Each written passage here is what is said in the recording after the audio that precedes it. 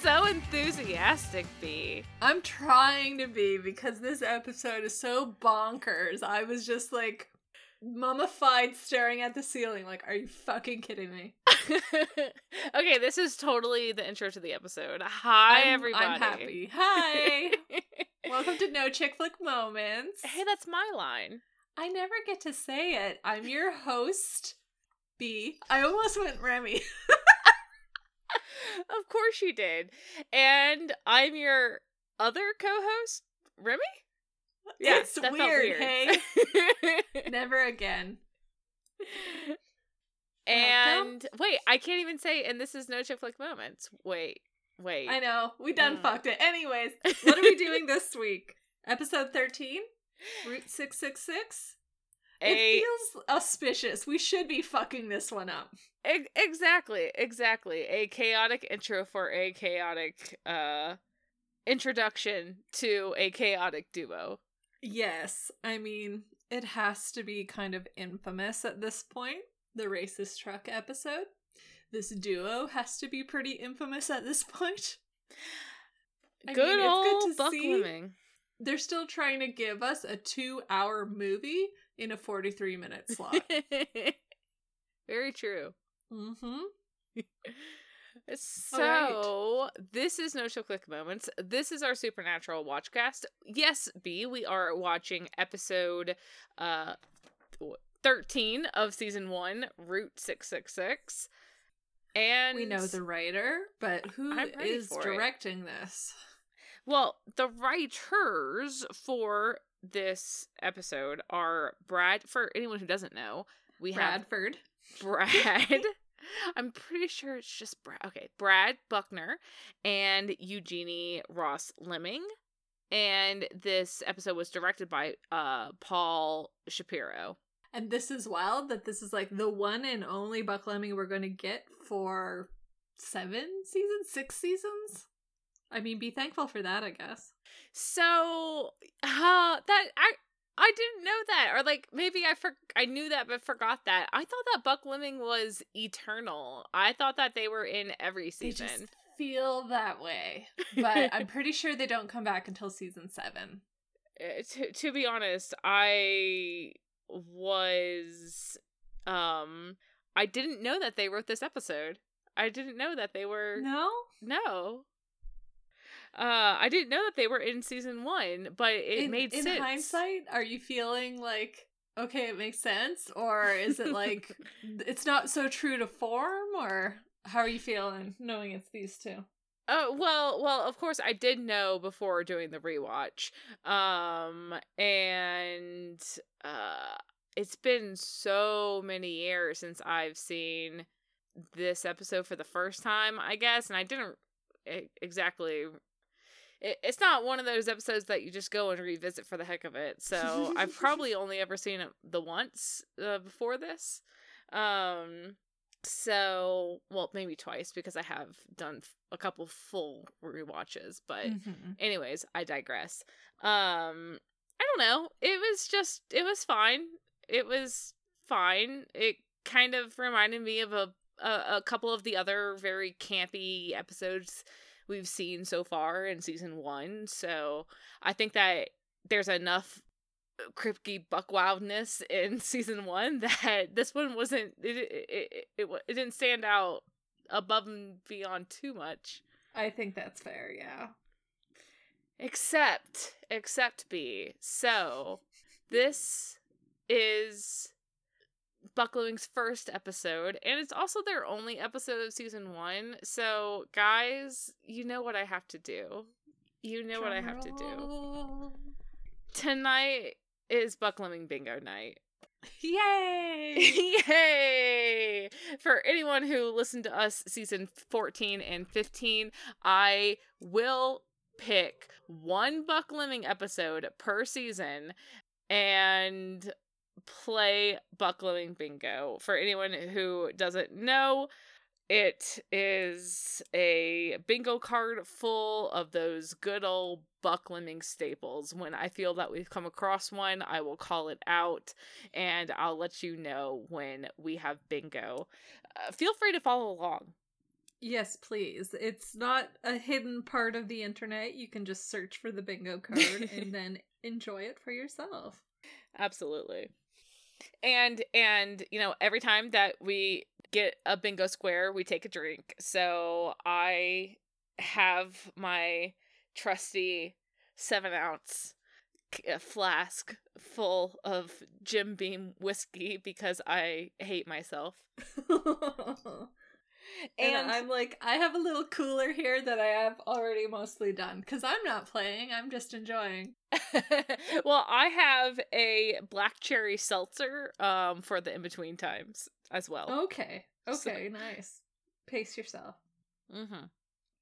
We'll see how deep into this flask I get, because as much as I do love the Buckleming Bingo, this is their debut, so we'll see how the tried and true tropes fit with their episode 1.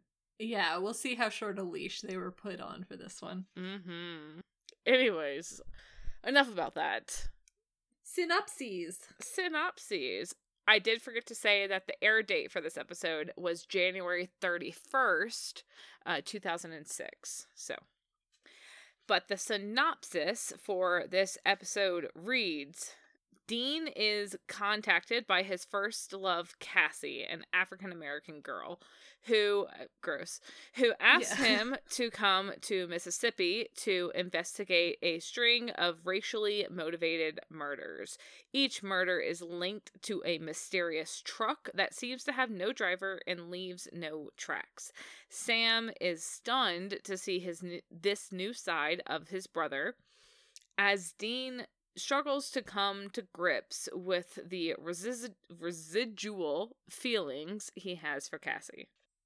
Okay, yeah. So we heard there that initially this was set in Mississippi, but because of a freak snowstorm, they're like, there's no way we can convince people that it was snowing in Mississippi in May, which is when this story is supposed to be taking place.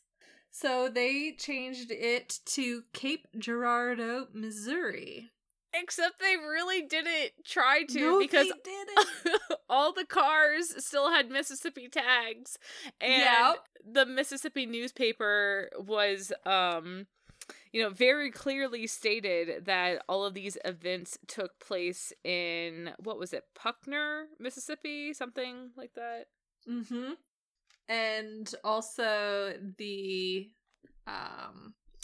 that one scene where we saw Jimmy's friends talking, and there's like all of these trawling sort of crates around. Like it's not the type of commerce you would see in this Cape Girardeau. Yeah, what do they try to set it into? Missouri. Isn't Missouri landlocked, or am I crazy? Fuck if I know. I think they have the Mississippi River, and then it's like, that counts, right? Except they have fresh crabs here at the docks that Dean and Cass go to at some time. Exactly. Oh my god, it's... okay. They did their best. It wasn't enough, but it's kind of thematic for this show. And you know what? I was born and raised in Biloxi, Mississippi. So if we were going to be on the Mississippi Gulf Coast, then I feel robbed, okay? If this was it. I know. I don't know that I would want to stake a claim on this particular episode, but... You're like, thanks, I'll pass. But it could have been. Yes. Oh, well, you know what then? I get to circle continuity error for my first square then, because that was a doozy. We haven't even started. Hey, no. Cape Girardeau? Girardeau. Cape Girardeau, Missouri, aka Pauley, Mississippi. Mm-hmm. So we start off with this man driving down Route 6. I don't know American signs. Highway 6. Okay, thank you. There is crackling on the radio, so he turns it off, and then behind him on the road, a monster truck appears and terrorizes him. Driving up, pounding its bumper, before abruptly disappearing. Yes. And the man is justifiably freaked, but before he can get off of this highway. The truck that was hounding him from behind appears facing him further down the road and then charges him from the front, forcing the man to whip around and try again to flee from the vehicle. Yes, so this U-turn doesn't get him too far ahead before the racist truck is driving him off the road. The car flips, and then, almost like it's gloating, the truck sort of parks there for a bit before vanishing now that its job is complete. Yep. So that is our opener. We then cut to Sam and Dean at a gas station, and Dean is changing their plan to go to Pennsylvania. They're going to head to Missouri now because an old friend has called him for help, and it's someone who would never have done that if it weren't serious. Right. He got a call from an old friend. Her father died just the night before, and she thinks that it's one of their things. Mm-hmm. So Sam is a bit bewildered, but Dean's like, come on, get in the car, this is what we're doing. And they have a conversation as they drive. And Sam is initially surprised that his brother saw someone for more than just one night. They dated. And not only that, but it was for a couple of weeks when somehow she knows about what their job really is and what they do. Yeah, Sam says, and how does she know what's our kind of thing anyways? Wait, you told her? Yeah.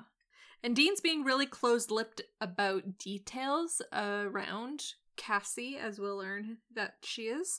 But Sam is just like, how could you break family rule number 1 with someone that you knew for a couple weeks? Like, I was with Jess for a year and a half and never told her, and then you tell some random Ohio chick. Mm-hmm.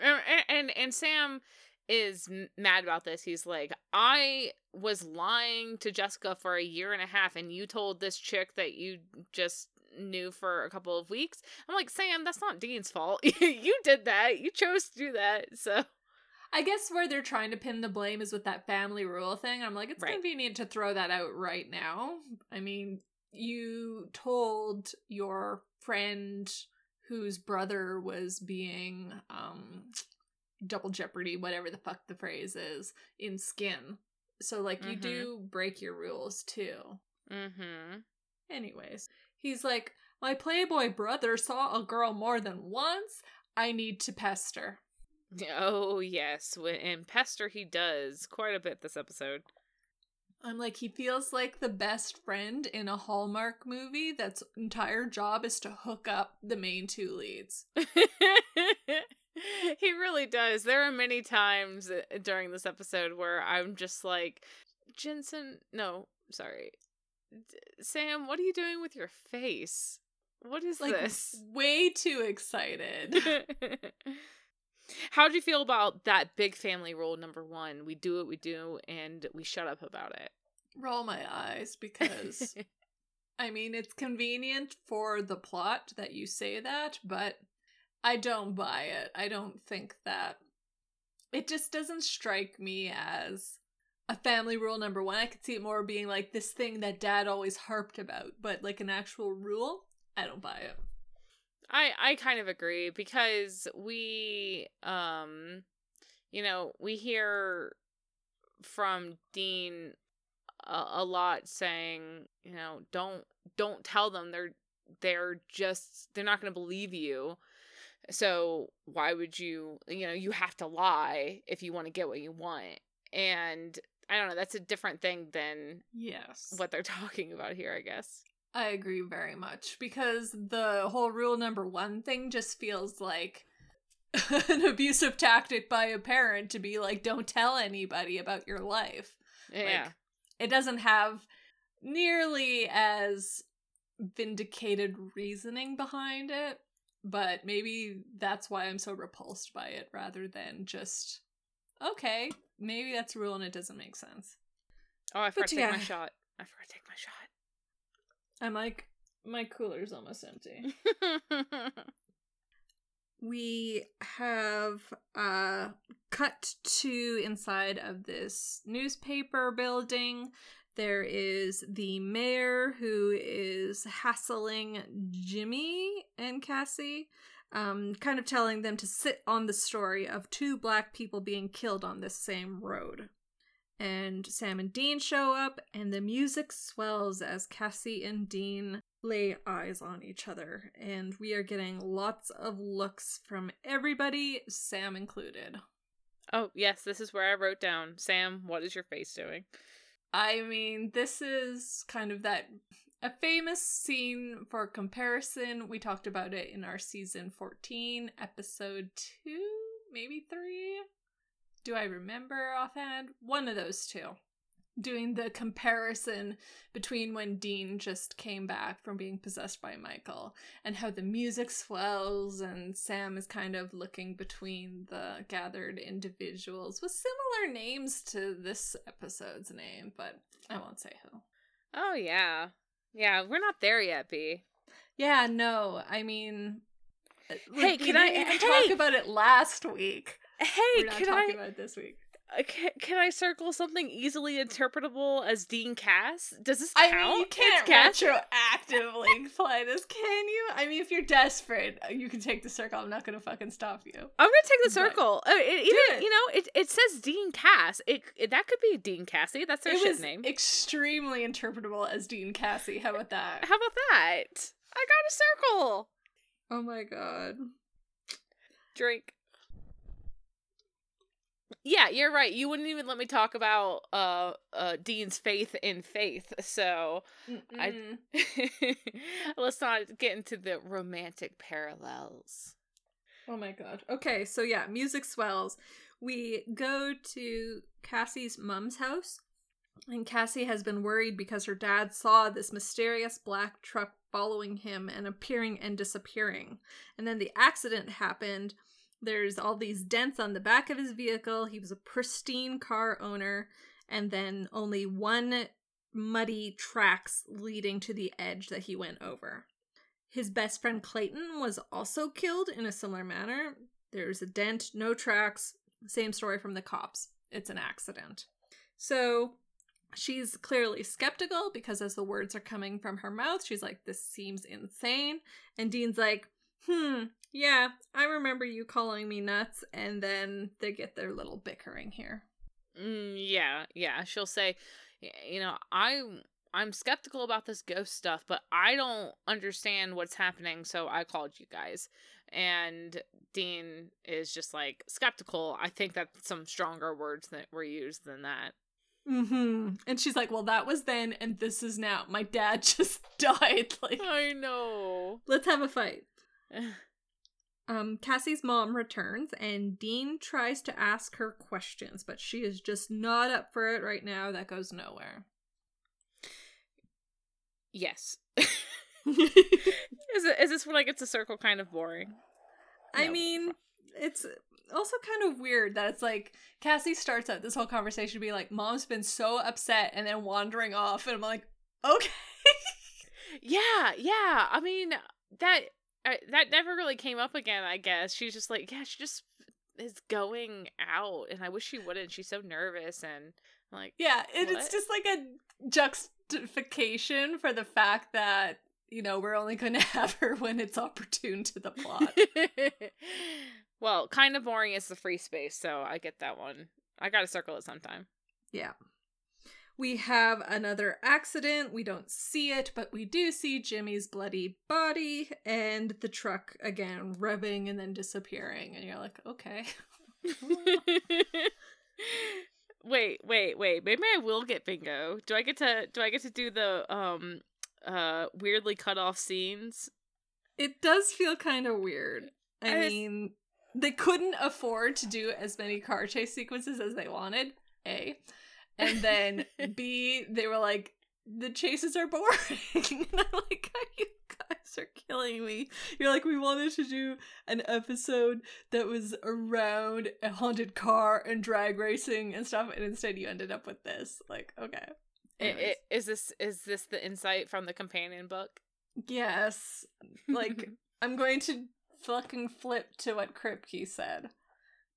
He goes, the ghost truck just wasn't as scary as we'd hoped it'd be.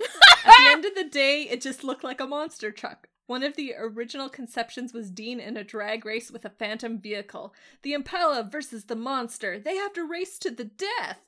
That's my favorite part of the episode, that climax where Dean is driving and the truck is on his tail and screeching around corners. But because we couldn't afford a whole episode of car chases, which is what I really would have liked, we had to file down the story, or we had to fill it out with a story.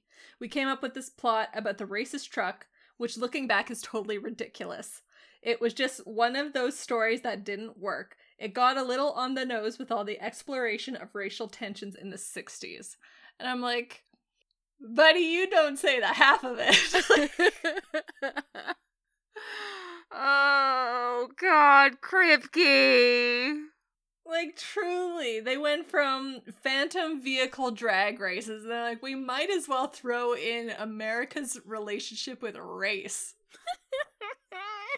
I mean, drag race, racial tensions, same fucking thing, right? And I'm just sitting here, like, screaming into my hands.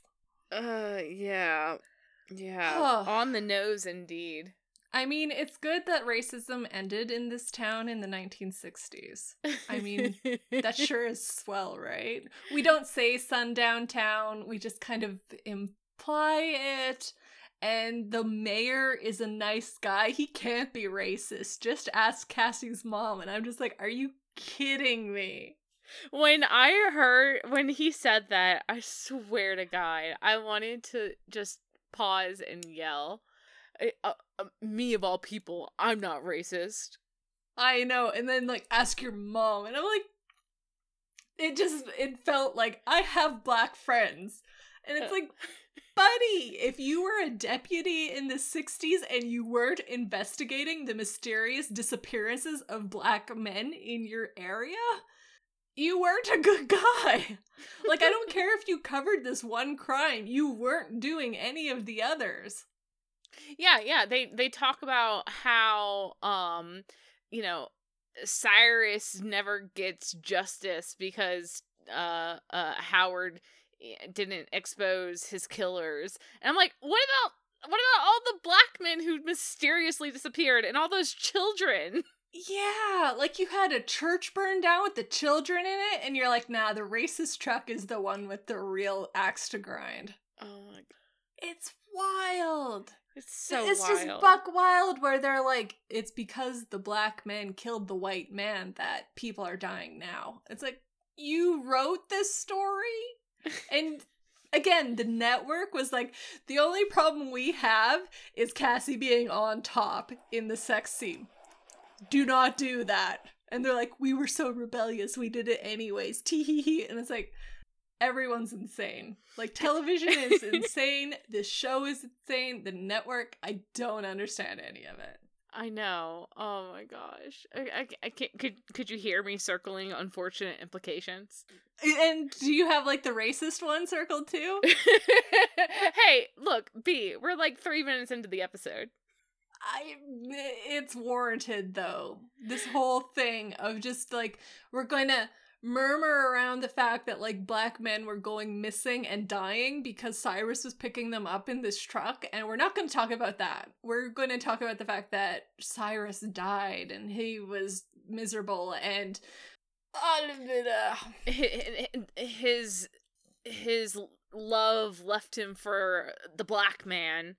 Oh my God. She was dating him, and, like, he didn't start doing this after he found out she was dating Martin, did he? Like, that wasn't my reading. I was like, he was doing this shit, and she was dating him, and then she's like, maybe I'll break up with him. I'm like, everyone in this is just, like, implicit. It was really... Okay, yeah, talk about a free space. I am circling the racist square. You guys, this isn't even fun. I'm like, I don't know shit, but I'm staring at this and being like, this is fucking wild. Like, I don't know what they were thinking. I don't know what they were thinking. I don't either. They're like, we are the show to tackle this subject. In episode 14. I know. And the 13. Oh, 13. And the only note they got back from the network was, hey, the girl can't be on top. Dean has to be on top. We're fine. We're fine. Okay. Cassie and the mayor are talking. They're at the latest crime scene where Jimmy died. She is asking him to close the road. Sam and Dean ask about the accident. There's the single track marks again. And then Cassie makes the pointed question, would he close the road if the victims were white? And the mayor goes, I can't be a racist, just ask your mom, and then leaves. Okay. What could he have meant by that? Again, it just felt like some of my closest friends are black, and it's like, oh my god, of course, this is the argument. Okay. So, we cut to Sam and Dean. They are changing into their suits because they are going to impersonate insurance brokers, insurance underwriters, something like that in the next scene.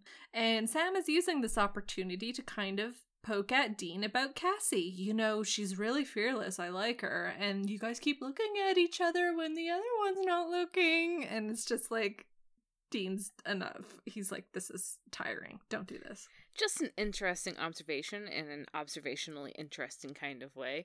Just like, you know what I love about Buck Fleming? It's like those one-liners, they spent hours just patting themselves on the back for it.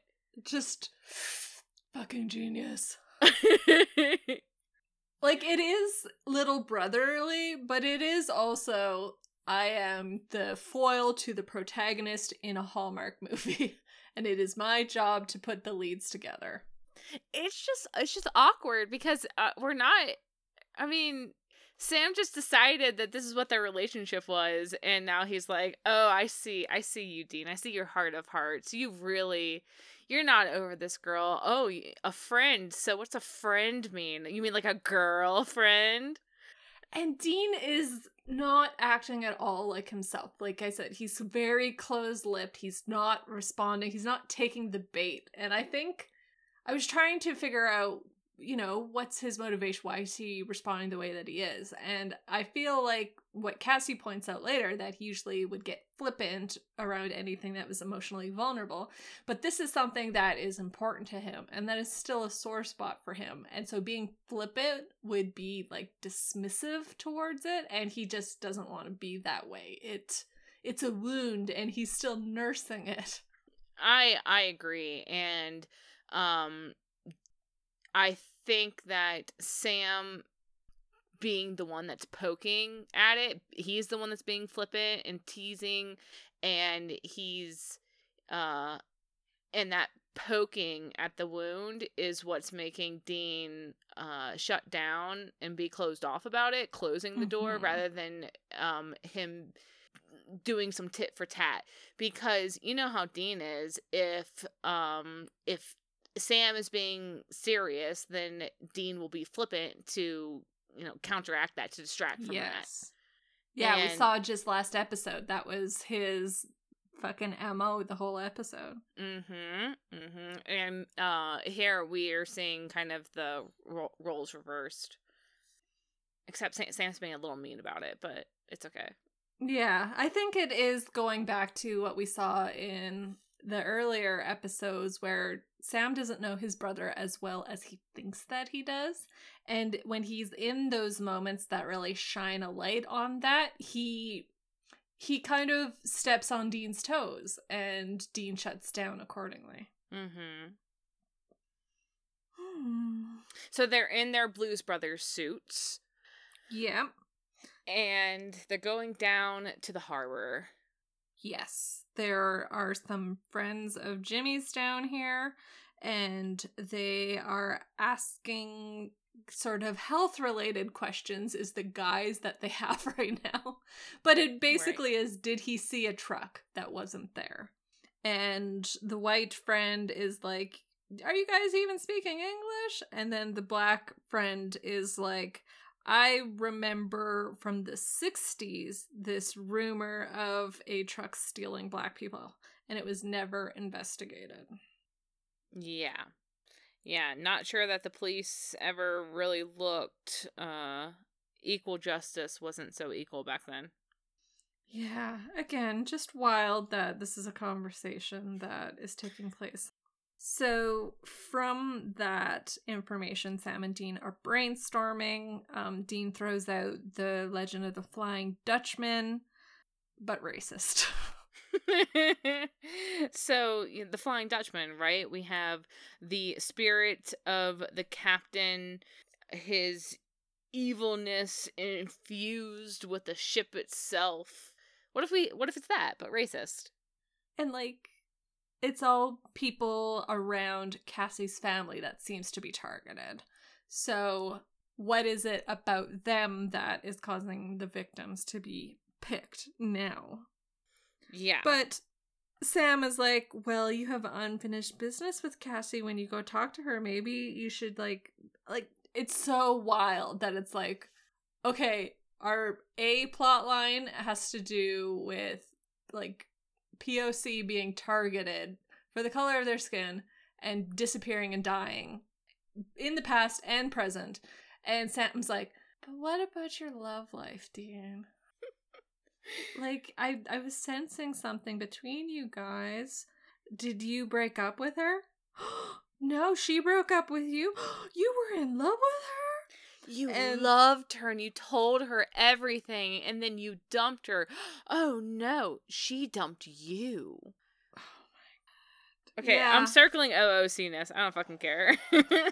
Again, it's that foil relationship that they're putting Sam in this episode.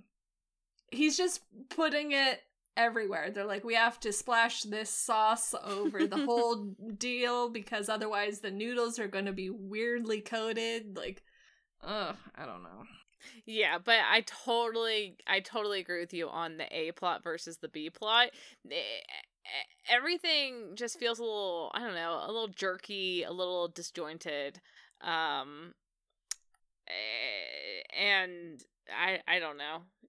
And, like, I can't believe I'm going to say it feels weird. To Buck Lemming's credit, we did have one of the producers talking in the companion book saying that there was a lot of pressure from the networks to have romance, and they said that it was really tricky to have on the show because they're the guys who come into town, solve a problem, and move on. And the minute you start giving them roots beyond the family, it starts to stretch the franchise in a way that just doesn't work, that doesn't feel right. Mm-hmm. They're professionals, they're superheroes, they're on a mission, and the minute they turn away from that mission, it can diminish them as characters if you're not really careful. Why aren't you saving people? You're having sex, you're having fun, you're enjoying yourself. You should be stopping the monster. And I'm like, yeah, bang on the nose right there. Yeah, and they even talk about it this episode. Cassie and Dean talk about it. Dean and Sam talk about it. I think that we get from Dean that, yeah, he would like to keep this relationship, but he can't regret. He also doesn't regret, sticking with the job because that's what he wants to be doing. Yeah. And like we talked about last episode and the one before about how Dean truly believes or he seems to believe that he doesn't have any options with his life. Like, this is what we got to do. And Sam throws out the question at the end of the episode, like, do you ever regret putting everything else on hold and only doing this job? And Dean doesn't answer. He just deflects again the way he's been deflecting this whole episode. So I think that comes into play here again, because you're right. Dean does seem optimistic. He's trying to say, stranger things have happened than us potentially getting back together. But Cassie's saying she's a realist, and I'm sorry, you are a good monster of the week, but you're not really relationship material. Which is crazy because 10 minutes earlier when they were in bed together, she's like, no more excuses from either of us. We're gonna all in on this. I'm like, okay, Cassie. Was it all in, or was No. it just all in on honesty? Yeah. Okay, to be fair, I ad-libbed, put on a little bit more weight to that than it probably warranted. But to your credit, I think what you're saying there is what Dean was hearing. Like, oh, all in? Yeah, let's give this a shot. Where she's like, we are good at fighting and fucking and everything else we sucked at. What kind of future do we have? And Dean's like, I heard we're really good at things. Oh, Dean. Mm-hmm. So, speaking of the scene in question, we have Cassie and Dean at Cassie's house. She's been writing a tribute about Jimmy for the paper, and she's been looking through his stuff. We learned that he was the paper's first black reporter, and he didn't stop working till he became an editor. And this paper was owned by the Dorians, who were initially like, whites only was the deal. Right, and when the Dorians sold, Jimmy was the first black reporter, and he didn't stop working hard at it until he became editor-in-chief. Yeah, and he was really her mentor when she was working there. Yeah, he taught her everything. Yes. So now that the A-plot storyline has been discussed, it's time for Dean and Cassie to kind of ask, she asks him, why are you here? And like, where's Sam? And Dean initially says, I'm looking for connections, meaning why is the racist truck targeting people close to your family? And what Mayor Todd mentioned about ask your mom, she tried, but Mrs. Robinson doesn't want to talk about it. And finally, all the A-plot is out of the way. It's time to talk about the tension between the two of them now that they're the only ones in the room. Right. Dean straight up asks, why did you ask about Sam? Do you want him to be here? Is him not being here making you uncomfortable? Is it just easier to ignore everything that's going on between us if Sam's there to be a buffer? And she's like, wow, this is a lot to be coming from you. And Dean immediately pivots. He's like, you know what? Never mind. We'll keep it strictly professional. And she's like, see, this is what you fucking do. Like, you pivot the moment that openness, that vulnerability becomes present between us. You just close off and shut me out. Right. You back off or make a joke, but either way, you're closing the door. And he says, excuse me, who closed the biggest door with the loudest bang and then threw away the key? Are we extending the metaphor a little bit? I'm metaphoring! Don't talk to me! So it was Cassie that broke up with him, that said that she didn't want anything to do with this anymore. So she's one to talk. Yes. And so they started quite distant from each other in the room, but they've been getting increasingly closer as the argument heats up because, like you said, Dean points out she broke up with him and he was honest, and that's why she broke up with him. But she's like, no, you sounded crazy. It sounded like an excuse. He said that he had to leave to work with John, and she just took it as him dumping her. Right. The guy that I've been dating says that he has to leave town to go hunt ghosts. I thought that you were just looking for a way out. Yeah. And I thought that I was giving you what you wanted. Yeah, if you wanted to be gone, then I gave you what you were hinting at. Right. And Dean says, well, I didn't want that. Cassie, well, I didn't want to hurt you. Well, you did. And then they both say, I'm sorry.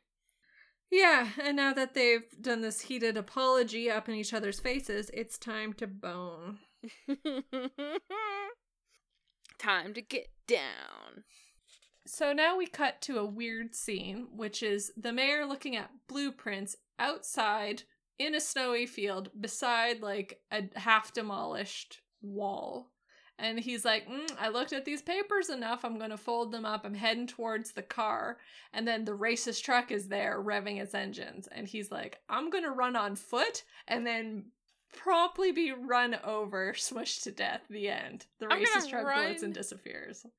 I'm going to run on foot down the road and not veer into the trees on the side of the road, you know, where the truck could go. Climb a damn tree. I'm like, only bodies are allowed in the ditches. We know this from this episode. Oh my god. You're so bad. I'm sorry, this episode, it's like Wendigo again. I'm just like, the wrong people are handling the wrong subjects. Very, very true. And yeah, so the guy is not very smart about trying to make his escape, but he gets curse splattered. Yeah. Run over. Goodbye. Wait, you didn't tell me what song we got to play at the boning down scene. I think it was She Brings Me Love by Bad Company. She Brings Me Love. I'll have to look that up. I got Paradise by Sheriff. Okay, I don't know that one either. Take me away to paradise, feed me again with your love, B. Oh my god. Okay. Yeah, Cassie and Dean are enjoying the breakup sex. It's the morning, and this is where they're talking about, you know, we weren't so good at the other stuff, but this we were fucking awesome at. Mm-hmm. Oh. Between the argument and Sam saying that, he really likes Cassie. She's got a spine. She doesn't take any shit. I'm circling strong, powerful female characters. Oh yeah. I like we get that later too, where he's like, please, like, stay in the house, please. Mm-hmm. She's like, I hate when you get authoritative with me. Mm-hmm. Sorry, I had a mouthful of Jim Beam and I actually didn't want to swallow it, but I had to go down at some point. You weren't gonna spit take? I just, you know, it got in there. I'm like, this isn't enjoyable. No, I'm having a great time. So they're in bed, and yeah, I don't know what this conversation is. They're like, yeah, we had some good times, we had some bad, but maybe there is a light at the end of the tunnel. That's kind of where I saw it. Well, and I saw this as like Dean's opportunity to be a bit vulnerable and be accepted for it, because this is the conversation where he's admitting that he really tried, and he tried to be honest with her, and he just didn't feel like he could lie to her. And Cassie is being honest too, saying that the story that he told her scared the shit out of her. He seemed dangerous because of it. And yeah, justifiable, Cassie. That's kind of the smart thing. But yeah, she's saying that, you know, after everything, maybe she was looking for a reason to walk away. Maybe she wasn't just doing it for Dean because she thought that Dean was trying to break up with her. Yes. You know, maybe she was spooked too. Yes. And Dean says that he's seen a lot of scary shit on the job, but being with her, it's implied that he was terrified. Yeah. And yeah, this whole conversation is kind of like, we could work it out if we really wanted to. But Dean says, you know, I'm still on my mission. I'm still doing the job that I have with Dad. And she's like, well, no more excuses. And it's like, what the fuck does that mean? Where's the awkward dialogue? Where's the awkward dialogue? There it is. Yeah. We don't get a chance to investigate it. I don't know. I don't know if this scene was truly the most awkward dialogue scene, but I think that we've passed a couple. Oh, I know what it was. It was Sam and Dean and the two friends at the harbor where the unnamed black guy is just like sitting there and he's like, I know a story. Yeah. And the white guy is, I don't know what he's doing besides being angry. I know. They're just sitting there playing checkers. I don't know. Maybe he was losing at checkers. That's why he was salty. It's all that Mississippi air. I mean, Mississippi River. You don't, again, fresh crab, they have to be on the coast. They're supposed to be, but whoopsie doodle, snowstorm means we can't beat that anymore. Yeah. Yeah, it's the one thing, it's true, it's the one thing that didn't jive. Yeah. It's time for Sam to phone Dean and stop this whole snuggly moment between him and Cassie. Because Mayor Todd is dead. Yes. And the police on the scene are baffled. There's no tire tracks, but it looks like he, got run over. I wonder what could have happened. Sam starts the conversation prying for details about Cassie. He's A-Plot, I'm sorry, hun. Remember? Fuck you. What was you didn't come home last night? What were you doing? And Dean's like, the fucking case, focus. And then, yeah. Yeah. Don't we have more important things to talk about right now? He literally says. And yeah, the more important things is we find out that the mayor recently purchased this land. And we're like, okay, weird flex, but okay. Then we cut to a scene with Cassie and Dean researching on the internet, looking for links to the 1960s. And again, they won't say it, but the town is a sundown town. And Sam calls again. And this is where we find out that the property recently purchased by the mayor belonged to the Dorian property. And more than that, he bulldozed it as soon as he got it. Yeah. So the Dorians not only used to own the newspaper, but they owned a lot around town, apparently. They were pillars of society in the olden days, aka like 40 years ago. We're just gonna throw that out there and we're not going to investigate it. I know. Ugh. But Howard and his wife had purchased the old Dorian homestead and then bulldozed it to the ground. I guess they were going to build something new. Yeah, or maybe it was one last fuck you yeah. to the Dorians because, okay, Dean takes that name, drops it into what he's searching, and they come up with Cyrus Dorian that went missing in April of 1963, and it's an unsolved case. Yes. And let's just leave that there. Yeah. I guess. I'm just trying to think, so we have Cyrus Dorian, who went missing in 1963. It was an unsolved case.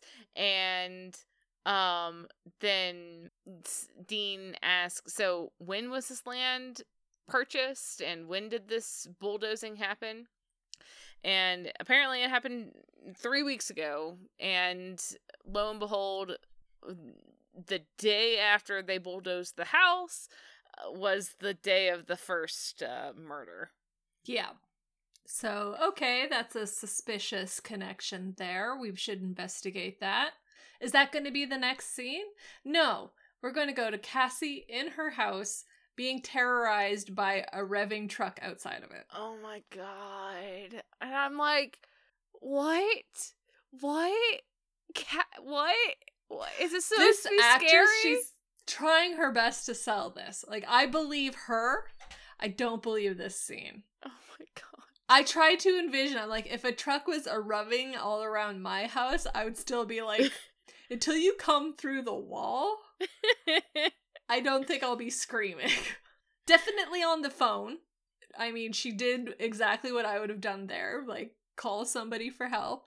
But this is just a wild turn that they're like, we have to mark Cassie and her mom somehow. And I'm like, her mom's not even in this scene. We're just supposed to take it for granted. Okay, she's wandering somewhere else in the house? Question mark?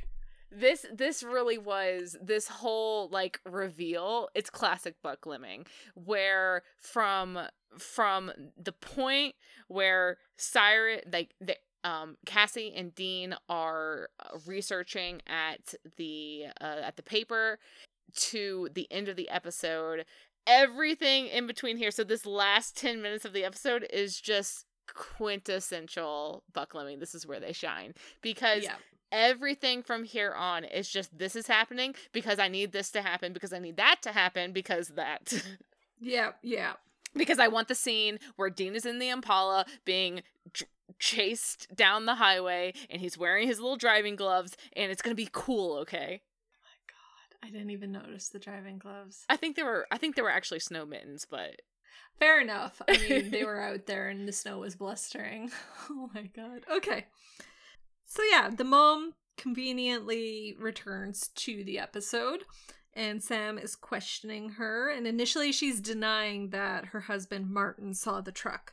But Dean pushes, saying, Cassie is in danger here. So she finally admits to the truck being real and possibly driven by Cyrus Dorian, who has been dead for 40 years. And Dean's like, how do you know he's dead? And then we have her breaking down, telling the big reveal, the big secret that she's been holding all these years. Which is basically... she dated a racist at the same time she was dating a black man. The racist got mad, burnt down a church with children in it, and then tried to beat up her husband with a baseball bat. But he grabbed a hold of the baseball bat and then beat up the racist instead. Yep, I was going to say, and what she's saying is a lot, but you summed it up pretty good. Yeah. So Martin killed Cyrus in self-defense, and then Dean says, well, why didn't you call the police? Well, yes, a black man kills a prominent white man, and yeah, they're going to call the police. In a sundown town. Yeah, they're going to call the police. No, what Martin does is he calls his friends, Jimmy, and Clayton. And together, the three of them put Cyrus's body in his truck and then rolled the truck into the swamp off the highway. Yes. So they're hiding the evidence of his death there, but the deputy, who is Mayor Todd, found out about this, but he didn't tell anyone. He hid Martin's secret, and he also didn't do anything about Cyrus's secret. Yeah. So Mrs. Robinson says that Todd at the time was, this guy has two first names, so it trips me up. Howard Todd. Anyways, that not to be confused with Todd Howard. I bet that was intentional. Anyways, Todd was a deputy who was investigating the disappearances that had been happening. I don't know if he was investigating that or if he was just investigating Cyrus's death and knew about the disappearances. Because from the episode scenes before this, it feels like nobody was doing anything. No, but I'm pretty confident that Mrs. Robinson says he is a good man. He was investigating the disappearances of the black men. I feel like it was Cyrus's disappearance that he was investigating. I'll go check and then I'll let you know. Listeners, you don't get to know. You just have to go find out for yourselves. Yeah, no, this is the smallest hill to die on. We're not doing that. But B, I'll let you know. But I thought that she was saying that he was the only one that was actually investigating the whole of it. But I'm we're sitting in 2021 and we're we know that's not how it works. If you're part of the force and you are doing things that go against what the rest of the force is doing, you are, the nail with your head up. You're going to get hammered down. So I don't buy that he was like that, especially if he was able to pivot into politics, if he was able to be the mayor of this small racist sundown town, all of that shit. I'm just I don't buy it. I don't buy it. He was a good man, but he did nothing good besides hide deaths. Yeah. Whatever happened, like we said, we had Todd covering up for Martin and Jimmy and Clayton, but But he also just buried the hatchet with all of the wrongs that Cyrus had done, and none of Cyrus's victims' family got any closure either. So, but I don't know. Cassie asked her mom why she never told Cassie any of this, and Mrs. Robinson was saying that it was a secret that was so long kept. She, everyone, they were just trying to protect each other, and now there's no one left but her. So there's no one left to protect.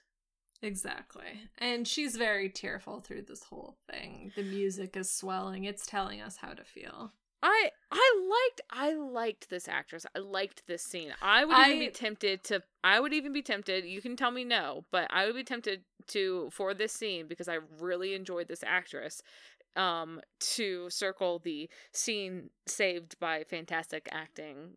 Buckland and Bingo. I think she did a good job. I think the story that she was given is, we watched this episode. Right. Implicit in scene saved by fantastic acting is the scene was needed not a life fantastic raft. On its own. It needed a life raft there. Yeah, I agree. So we cut to Sam and Dean talking, and this one is another weird one. Like, if you didn't already circle that, this would be a spot to do it, because Sam starts it off by being like, my school life was simple and boring. I didn't have any conversations about killer trucks. And I'm like, this is the wildest thing to be saying in an episode where you just found out that your brother was rejected for living the life that he does. And now you're like, our life, I hate it. I want to go back to what I had before. And like, Dean just sits there and is like, okay, I'll soften the way I said this. Instead of saying the racist truck, I'm going to say Cyrus, the spirit. Like, this scene, I was just like, what is it doing? It was very out of place. It was a total non sequitur. I'm circling bad pacing. But I'm with you. Why? It had no place here. We just have Sam being like, I miss exams. I miss when my life was normal, before you showed up. Right. And Dean is just flat-faced through that bit, and then is trying to be like, well, the next thing we have to do is go and find the fucking haunted truck, drag the swamp. Ugh. Yeah.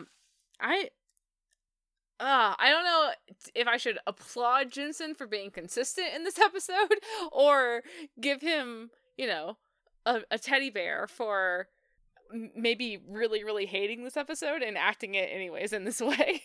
Yeah, I can't read what the actors thought of this episode, because I don't want a parasocial like that for this episode of all things. But yeah, he's given one note and he's like, I'm putting as much nuance into it as I can. Yeah, that's the way to put it. He was just given one note this episode, so yeah. Except for that moment of opening up a bit when he was in bed with Cassie to say, hey, that was a big thing for me, letting you in, and then I got burned for it. But again, that conversation was just, again, a little hinky. You're like, what's really being said here? So they have to, right, so now that they have the whole story, they know they have to go dredge the swamp for the monster truck, and then salt and burn Cyrus's bones. And Cassie comes out to say that, I don't know, her mom is resting. And what's the plan? And yeah. And Dean's like, well, you stay put and we're gonna go do this dredge the swamp thing. And she calls him out on being bossy and authoritative. And so he does the whole stay put please thing. And then they kiss a whole bunch as Sam watches and clears his throat. It's a little weird, viewers. I mean,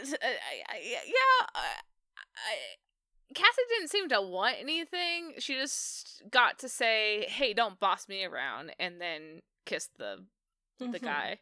Yeah, she's showing she's the strong female character. And, you know, you never know. They might actually hook up. They might actually, like, be together at the end of this episode. True. And, like, Sam is finally acting like a little brother rather than that love interest foil driver person. Yeah. Which is why it feels weird to see him be the way that you would expect a sibling to act. I don't know. I don't know at this point. They're so fucking weird. I will just say he's still being the snotty younger brother. Yes, I'd agree. But finally, for the first time, Dean does tease back. Mm-hmm. He you know, just says, yeah, while still kissing still kissing Cassie. He's like, yeah, I hear you, little bro. Oh, hold on, I'm busy. Yeah. And then, come on, let's go. What are you waiting for, Sam? Come on. Yeah, you're holding this up. Yeah. So B, this is my third Buck Lemming bingo, and not a one of them has passed the Bechdel test. So now I'm kind of looking forward to the one that does. I'm like trying to think if Cassie and her mom ever said anything that didn't relate to like their dad. No, she introduces them to her college friend Dean. She hears the story of her father's dark past, if we can call it that. Yeah. And then Mrs. Robinson goes to bed, and that's it. Maybe the one thing is when Cassie said, "My mom's been erratic and wandering," and you're like, "Bechdel, are you there?" No, don't they have to talk to each other? I can't bend far enough backwards to justify that. You know what? There was one other conversation that Cassie and her mom had. It was when Cassie off screen tried to ask her mother about Todd and why Mayor Todd would say that she should ask her mother about why Mayor Todd couldn't possibly be racist. But that doesn't count either. It's just more men. Nope. I mean, bless you, Buck, for being consistent. Hey, it's on the bingo. It has to be a thing that Buck Lemming does. I just haven't seen it yet. I think that they're trying to highlight it and be like, it's a miracle. Maybe my printer didn't print out the doesn't pass Bechdel test. But then again, if we put that on the bingo card, then that would just be every episode of Supernatural. Yeah, true. So Sam and Dean are going to the swamp. And they pick up a fucking bobcat along the way. It looks like some sort of tractor that, I guess, was this what Mayor Todd was using to bulldoze the house with? I guess. Who fucking knows? Yeah, they got this tractor. They have winched to the bumper of the racist truck, and they pull it out of the swamp. They open the cab door, and Sam is going, "So, are you still in love with Cassie?" You can't hide from me, Dean. And I see how you feel about her. Dean's just like, how about you direct your eyes towards the gas can there and the pile of salt there, because we have a fucking job to do. Exactly. Yeah, I got it. Let's just get this done. Yes. They open the cab, like I said. They pull the body out. They saturate it with gas and set it ablaze. But the racist truck still appears. Yeah, and here's where we have this, like, weird exchange between Dean and Sam, like, where Sam's like, well, the ghost is gone, right? But the truck is still pissed. I guess the part of Cyrus's ghost that's still infused in the truck is still coming for us, so yeah. go burn the truck, Sammy. I'll draw him away. And Sam's like, are you fucking kidding me? How do I burn a truck? And I'm like, television has taught me this is actually a really simple thing to do. Maybe not while it's drenched in swamp water, but like, as a plan, it's not the worst. But Dean's maybe is the worst, because he's like, I'm gonna get in the Impala and I'm gonna drive. Yeah. Do I get to circle Sam or Dean makes a decision that makes no sense? I mean, yeah. Well, if I'll circle it, but if Dean hadn't gone to draw the truck away, then wouldn't they just have gotten run down? I mean, he's lucky that the truck was like, I hate the car more than I hate the human. Or maybe it was like, I've seen this boy with Cassie more than I've seen the other boy, and so I hate him more. Like, what? What? Anyways. But this is what we're doing. Yes. We have Kripke's favorite part of the episode. We have the monster racist truck ghost chasing after Dean in the Impala. And Dean tries calling Sam, being like, okay, what's the plan? And Sam just hangs up on him. And calls Cassie instead. Oh man. I mean, so we have Dean like running for his life down the highway here, and Sam is reading John's journal? Question mark? I know. What the fuck? You're telling me he took that out of the car with him when they were like, we're gonna burn the body, but I need the manual with us just in case. Well, he's not. I don't know what Sam is doing, but he's not trying to destroy the truck, as far as I can see. He's doing like the speed run of alternate options. So he looked at the journal. He was like, oh, this doesn't help. He looked at the map. Again, he took this out of the Impala. Whatever. He's looking at the map. He's like, I have an idea. Not talking to you, Dean, in your crisis moment. I'm going to call Cassie. And then Cassie, it's very important. Do you know where the thing is? Or like, get your mom on the phone. I need some information, and it has to be exactly right. But I did love that. I did love when Dean called Sam, and then Sam was like, "No, I need a minute. Hold on, bye." Truly, this last little bit, I'm like, has the best sibling energy of the episode. It does. Oh, definitely, unquestionable. So yeah. He calls back Dean and he's like, I need you to listen. Where are you? And Dean's like, I'm a little busy. I don't care about signs. And Sam's like, it's very important. So Dean finds some signs. They kind of coordinate where his location is. And then Sam starts spitting out directions.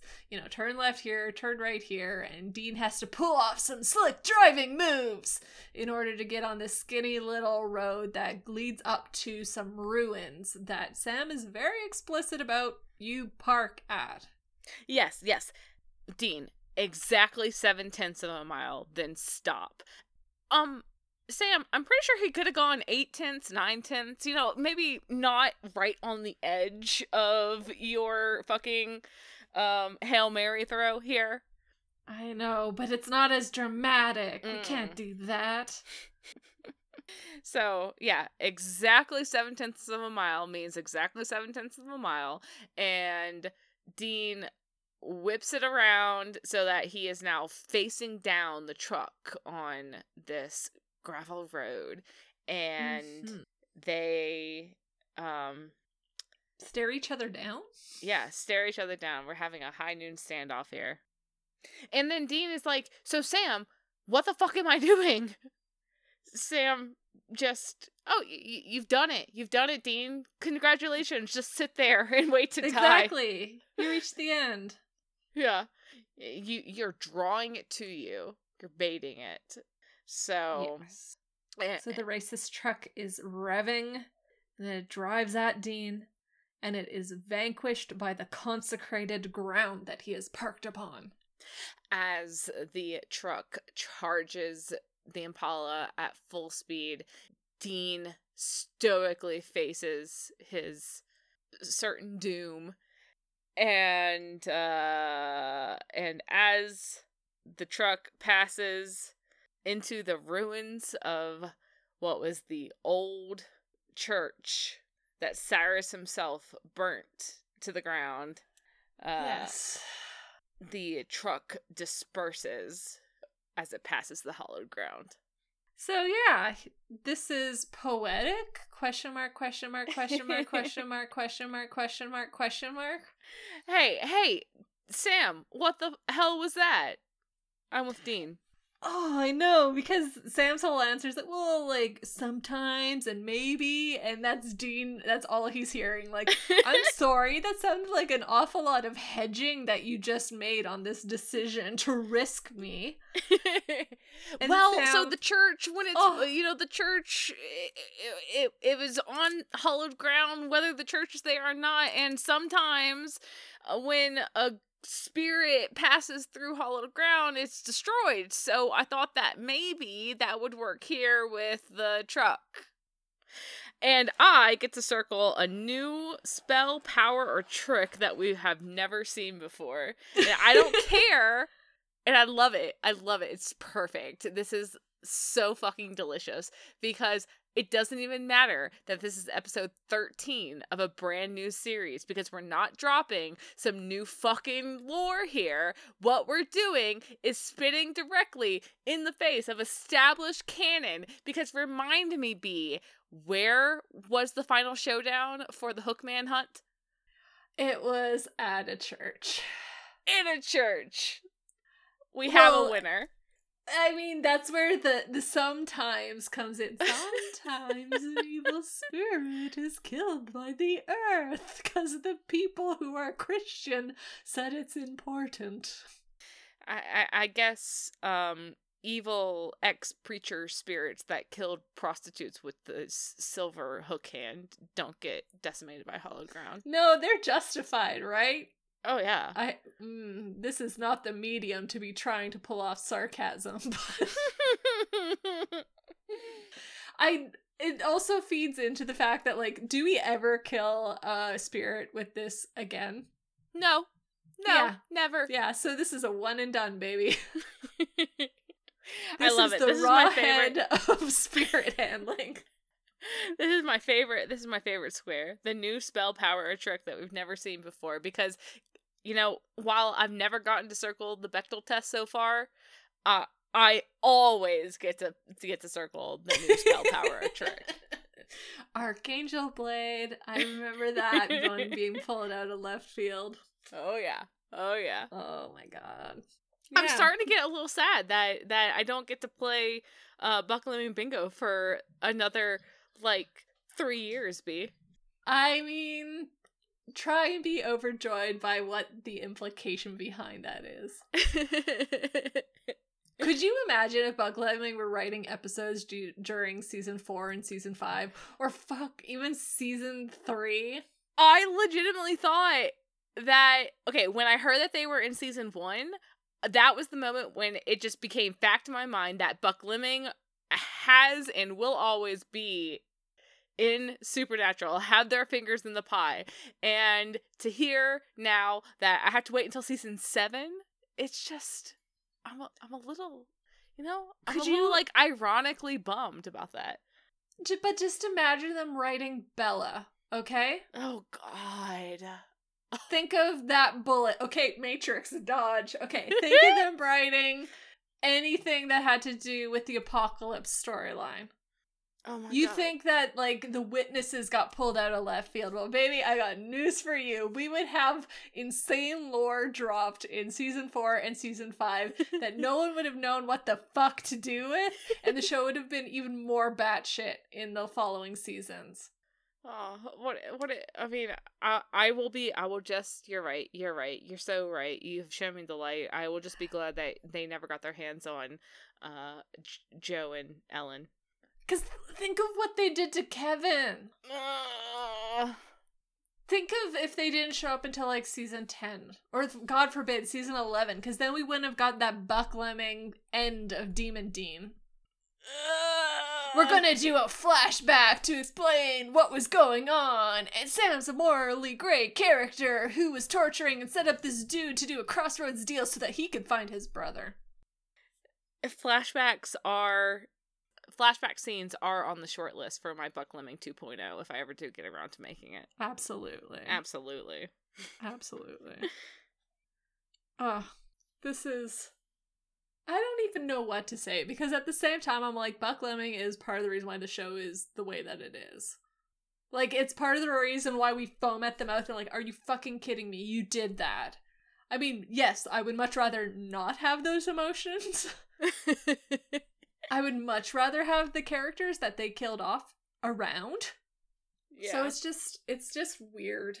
I'm like, how did we survive like 5 seasons without them? How did they disappear after only doing 1 episode in season 1? I know. It feels very like cryptid. What's the fucking word? Cryptic? No, like a cryptid, like a Bigfoot. Yes. Okay, I had it right. It feels like something large and like, what's the word? Eldritch passing through the fog beside, and you're like, I don't know what that was or what it could have been, but it kept walking rather than greet me in season 2, season 3, season 4, season 5, season 6.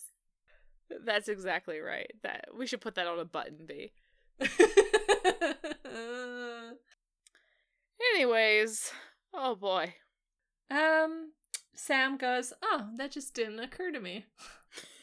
And Dean's like, "I'm going to fucking kill that kid." Yeah, I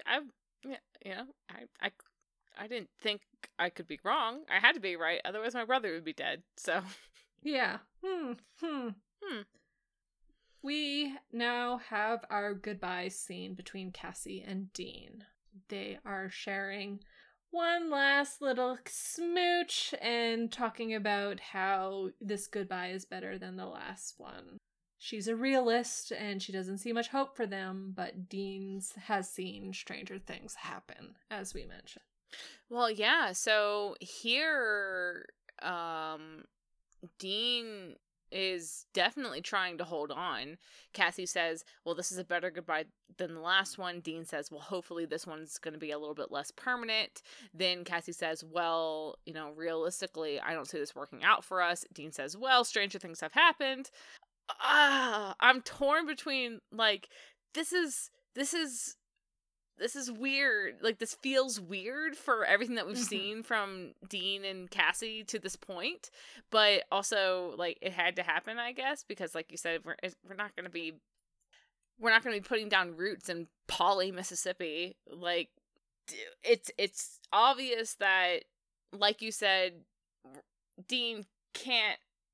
We're not at the point where Dean's going to have some long distance relationship that he's maintaining. And that's what Cassie herself is saying.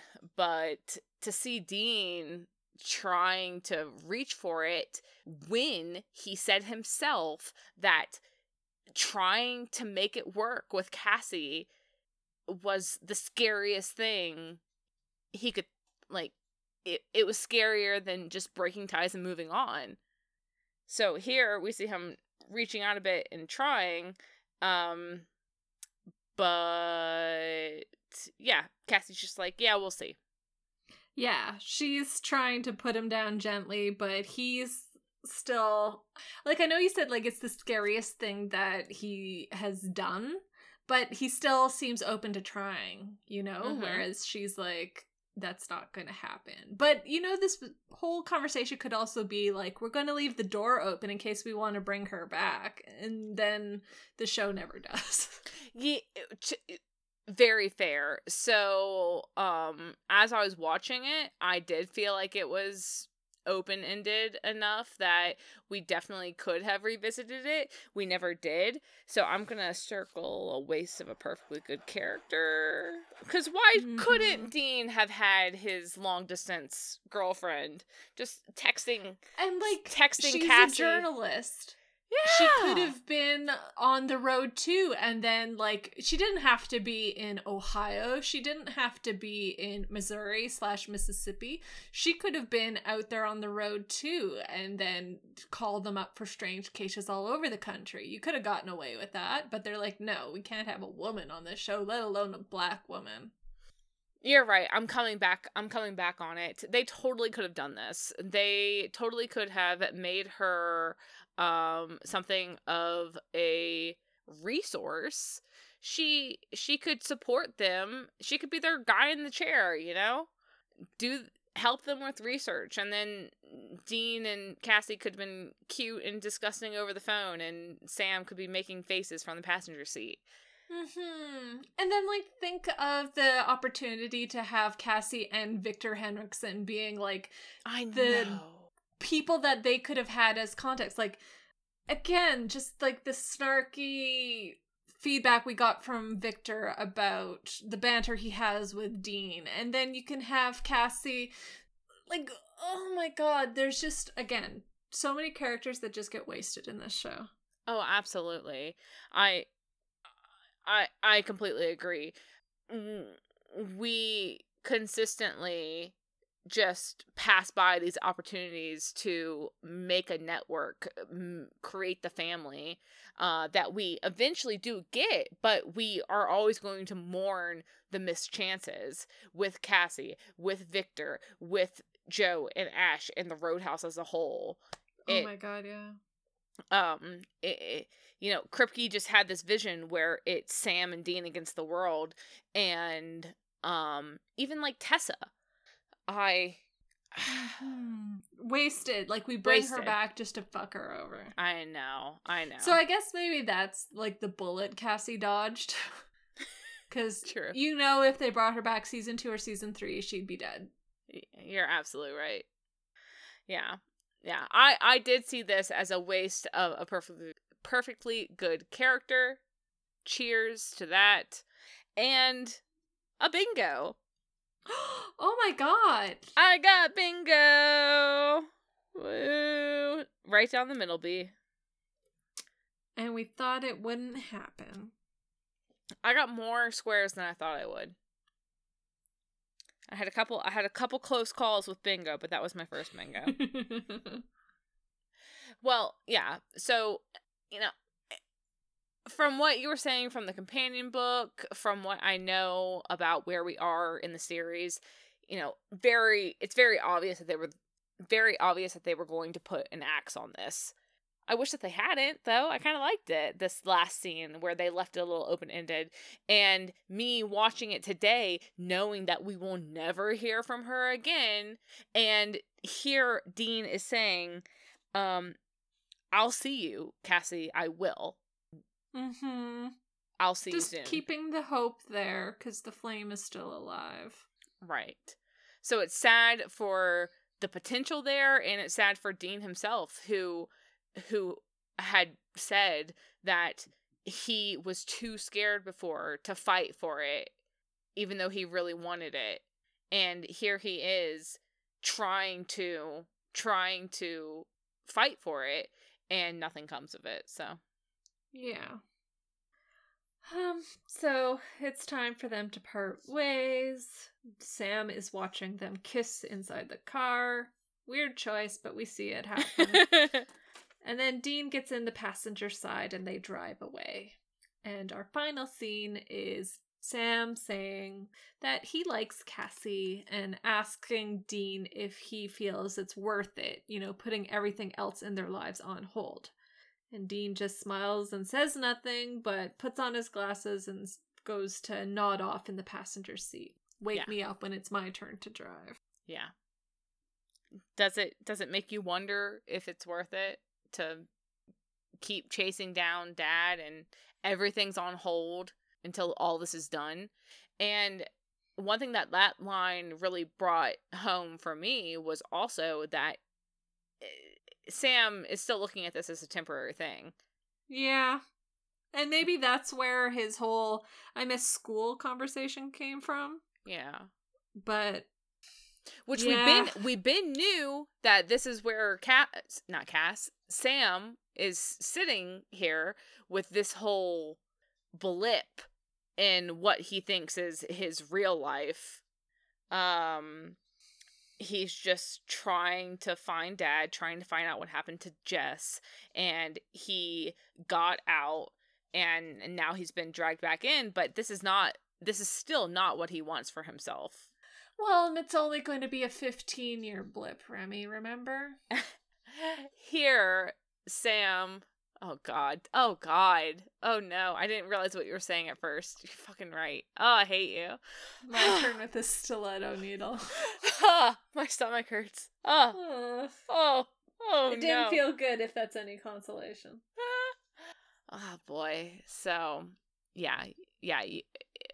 I before the series finale, I would have said that it was very interesting how we had seen Sam grow beyond this point to where he ends up, Hunter seemingly Hub. The Hunter Hub, finding his place as a leader and as a man of letters and all the things that make my heart crack in two.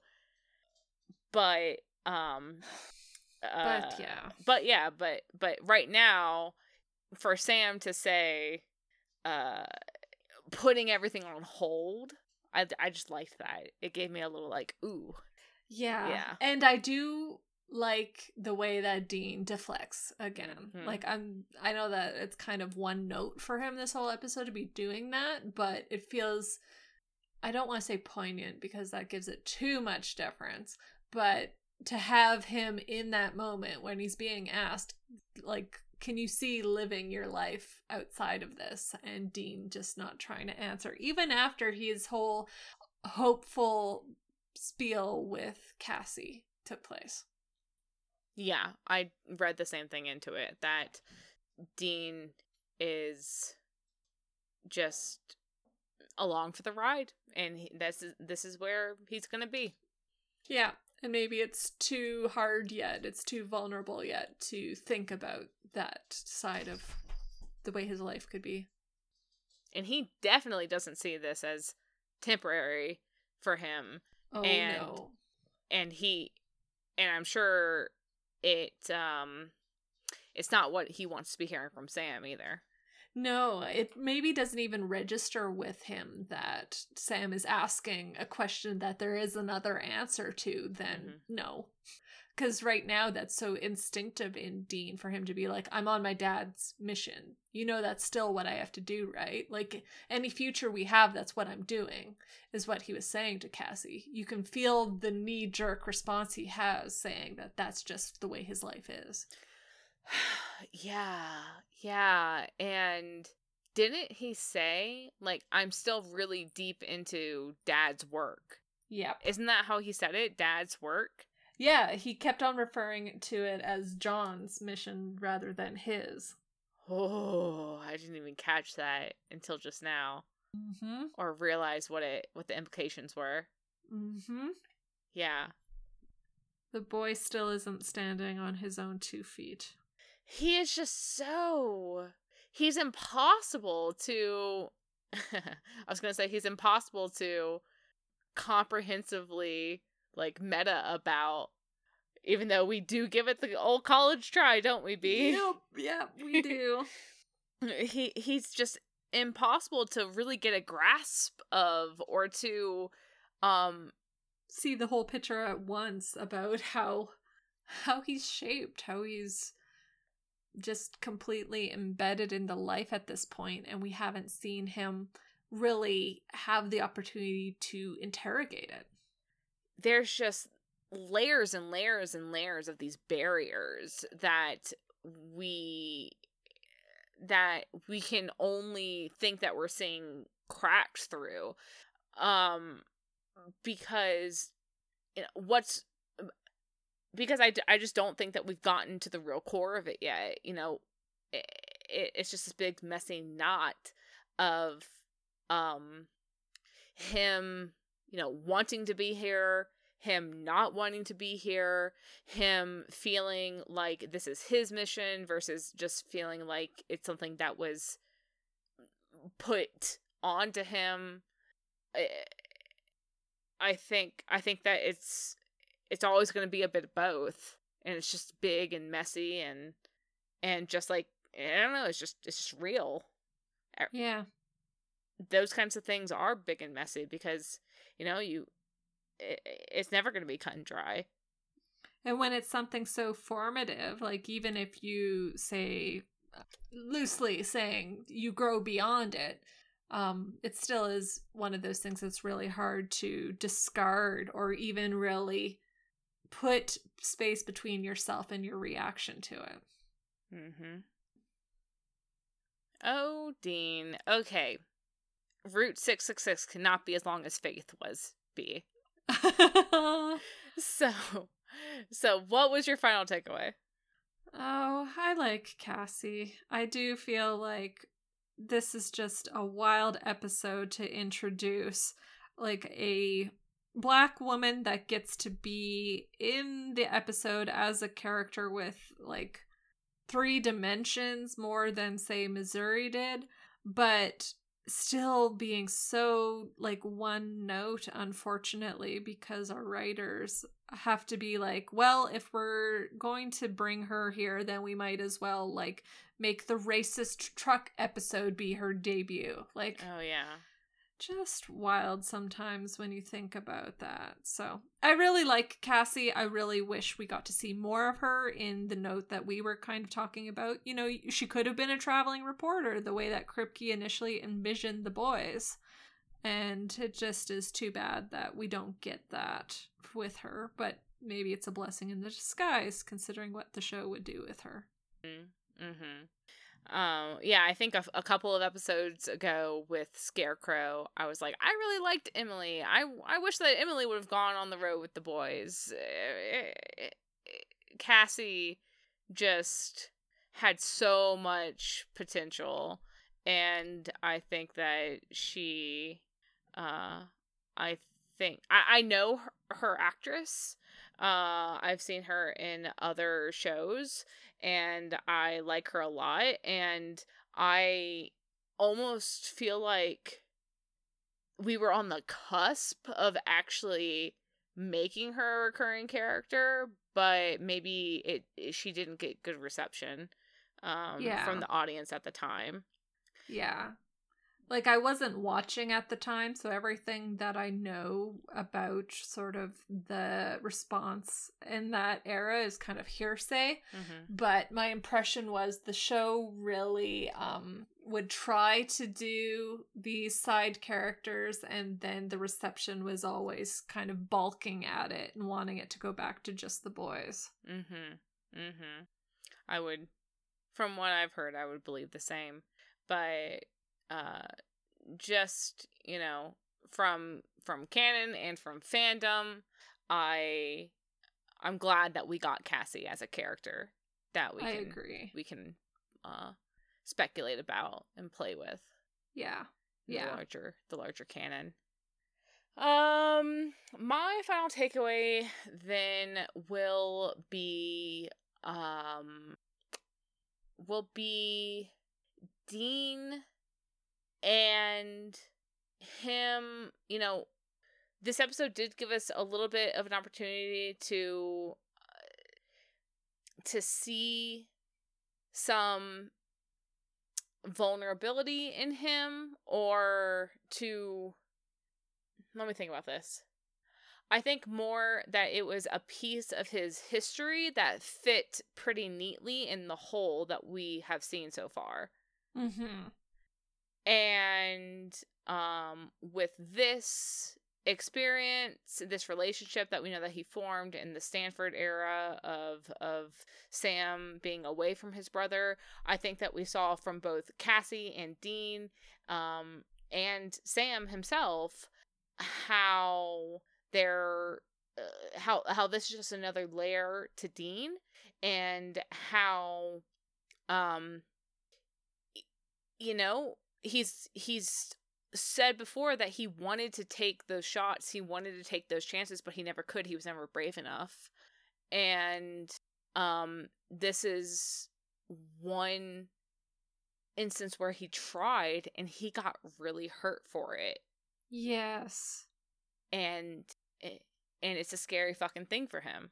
Yeah, and we had him saying that he told Cassie the truth and he shouldn't have done that. It was stupid to get that close, and I mean, look how it ended. and maybe other people open up, but he doesn't open up to people like that. Like Dean putting his foot down and saying, yeah, I was vulnerable and it was stupid of me and I shouldn't do that again. Yeah. And Sam at the end of the episode saying, you know, don't you think that you could have something more? No, he doesn't, because it's scary to want more. Yep. I'm like, oh, big mood. So I think that, like I said, just getting this little piece of Dean's past fit in well. I think it slots in well. And I also like that it was from, like I said, a time when Sam and Dean weren't in each other's pockets. So every new thing that one of the brothers learns about the other, every new thing that one brother learns about the other, there we go, that's English.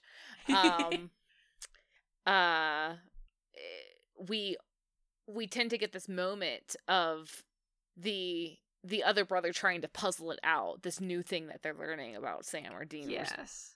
And it's interesting to see.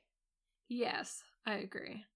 It's always nice getting kind of those gap episodes, or those moments that we would have to guess at, getting some more attention being paid on them and giving us room for introspection about them. Definitely. And that was season 1, episode 13. Route 666. The racist track episode. Oh, Mississippi. No, it's Missouri. Oh, Missouri. The Mississippi license plates. I'm just like, oh, come on, guys. I know. Yeah. And then didn't the synopsis call it Louisiana? They were just like, we're gonna shot in the dark until we land on something. No, the synopsis did say Mississippi. Okay, so my bad. So all the way through the episode, everything about it was saying Mississippi, Mississippi, Mississippi, except for the opening yeah. text that said, okay, no, we're in Missouri. Yeah. Pay attention to what I do, or what I say, not what I do. Also, this episode was Sam's birthday episode that we... Was it? Well, yeah, because they bulldozed... Ooh, never mind. I totally lied. I bet it's next episode. Because they said that they bulldozed April 3rd, and that was 3 weeks ago, so it's not yet March 2nd. Yeah, and if I remember right, next week is Nightmare, which is where Sam has another one of those visions, and it puts him in contact with the special child. Yes.